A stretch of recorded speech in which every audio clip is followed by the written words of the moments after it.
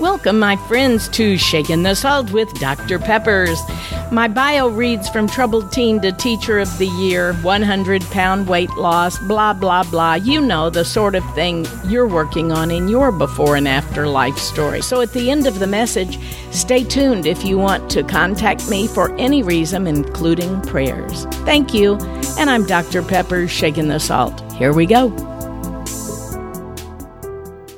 I am still kind of on a high from a great speaking engagement I had yesterday with a group of ladies who live about an hour from me, almost on the east coast of Florida.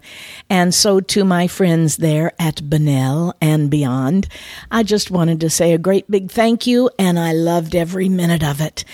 There's one thing that I wanted to cover that maybe I didn't emphasize enough, and that's because, speaking to me has just become easy because I have such a big mouth. And my mother always said, if you could use that big mouth for something good, maybe God could use you. And so he is, and so he has, having been a teacher, speaking every day, whether they wanted to hear it or not, and then having been on radio and television and now doing public speaking, but also I love the ministry side of speaking because this is where I really get to tell my heart who changed my life from the inside out. And I don't expect others to be able to get up and stand in front of a crowd and speak, although I'm really in the National Speakers Association, there are mostly people who are a whole lot better than I am at this, and they're making big bucks doing it. I never wanted the big bucks, but I did want the big rewards spiritually, because what rewards me is to see a life changed, just like mine had been. And so when we talk about public speaking, there's the story, of course, of the angel Gabriel, who is one of the first characters that we meet in the Christmas story, and he was sent to speak specifically and unexpectedly to Zechariah and Mary to let them know about the roles that God's story of salvation would play in their life. And Gabriel didn't speak. He didn't speak his own words, that is, but rather he shared the good news that God gave him to deliver. See, we all play different roles, and some of you have to speak at work, or maybe you're a teacher, or you lead a church group, or a Sunday school, or a community group, or scouts, or whatever it is. We're given the opportunity to speak the good news of what Christmas is really all about.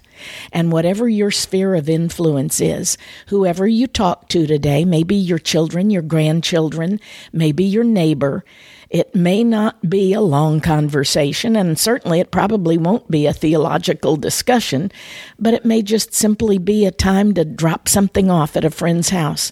Maybe you know someone who has lost a loved one this year, and you want to take them a little cake. Maybe you're a good cook. Maybe you can bake up things and wrap them in no time and think nothing about delivering a little loaf of pumpkin bread. That is a ministry. I can't cook. I can buy things and take them to people's houses, but if you want something I made, you might think twice about it. But one fear that most people share in all of this is the speaking part. What do I say when I take them something? Do I have to talk to people? You know what? You don't really have to. You can write them a note, think about what you want to say, and let that be your message as you deliver the gift. And maybe invite them to church. Our church has little handout things that invite people to different services, and a candlelight service, and a day before celebration for Christmas Eve. I'm going to be in the choir for Christmas here at my church. Well, who reminds us that we are to speak? Well, it's God in his own words. But he says, I'm leaving you the power of the Holy Spirit. And that part of the Trinity, Father, Son, and Holy Spirit, will lead you and guide you in every conversation. You don't even have to know what you're going to say when you go, because God said, open your mouth wide and I will fill it. And if you're shy, that is a great attractant for some people. Many people would much rather see a shy, timid little girl, teenager, lady standing at their door, a man who's the big burly kind that comes by in their boats and talks to Bud out in the dock out here, And can they really interact and talk about God and Christmas and what it's all about? Oh, my friend, you bet they can. My husband works at a food pantry on Wednesdays. They're also on Saturdays. And there are some men there that you would not expect to be the sweet, heartfelt, gentle men that they are.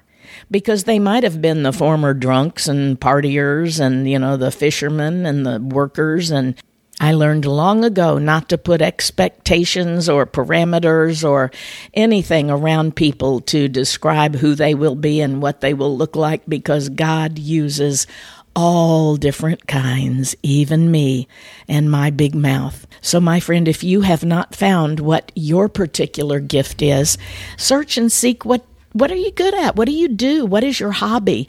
How could anybody benefit from what you do? Could you teach a child a garden? Could you share some fruit or vegetables with your neighbor? Could you bake a loaf of cake for a friend or for the down and out? Could you keep some goodies in your glove compartment that when you see somebody standing out there with a sign that says homeless, need help, you can give them food, you can give them goodies. I give them a few dollars, or I can get a gift certificate to a fast food restaurant. Those always can't be repaid. And that's the best kind of gift, when you're not looking for a payback. When you give your gifts this year, don't think, well, what are they going to get me? Or do I have to get them something if they give me something? Or if I give them something, will they give me something bigger and better? I used to think that way. I was lost. I was a punk kid that just cared about gimme, me. And now in my elderly years, I have learned it's not about me. That's the first words from Rick Warren's The Purpose-Driven Life. It's not about you. Wow. God, thank you that as we come to you, another Christmas season, however many, my friend listening, has been through, how many are left, we don't know. But we do know one thing.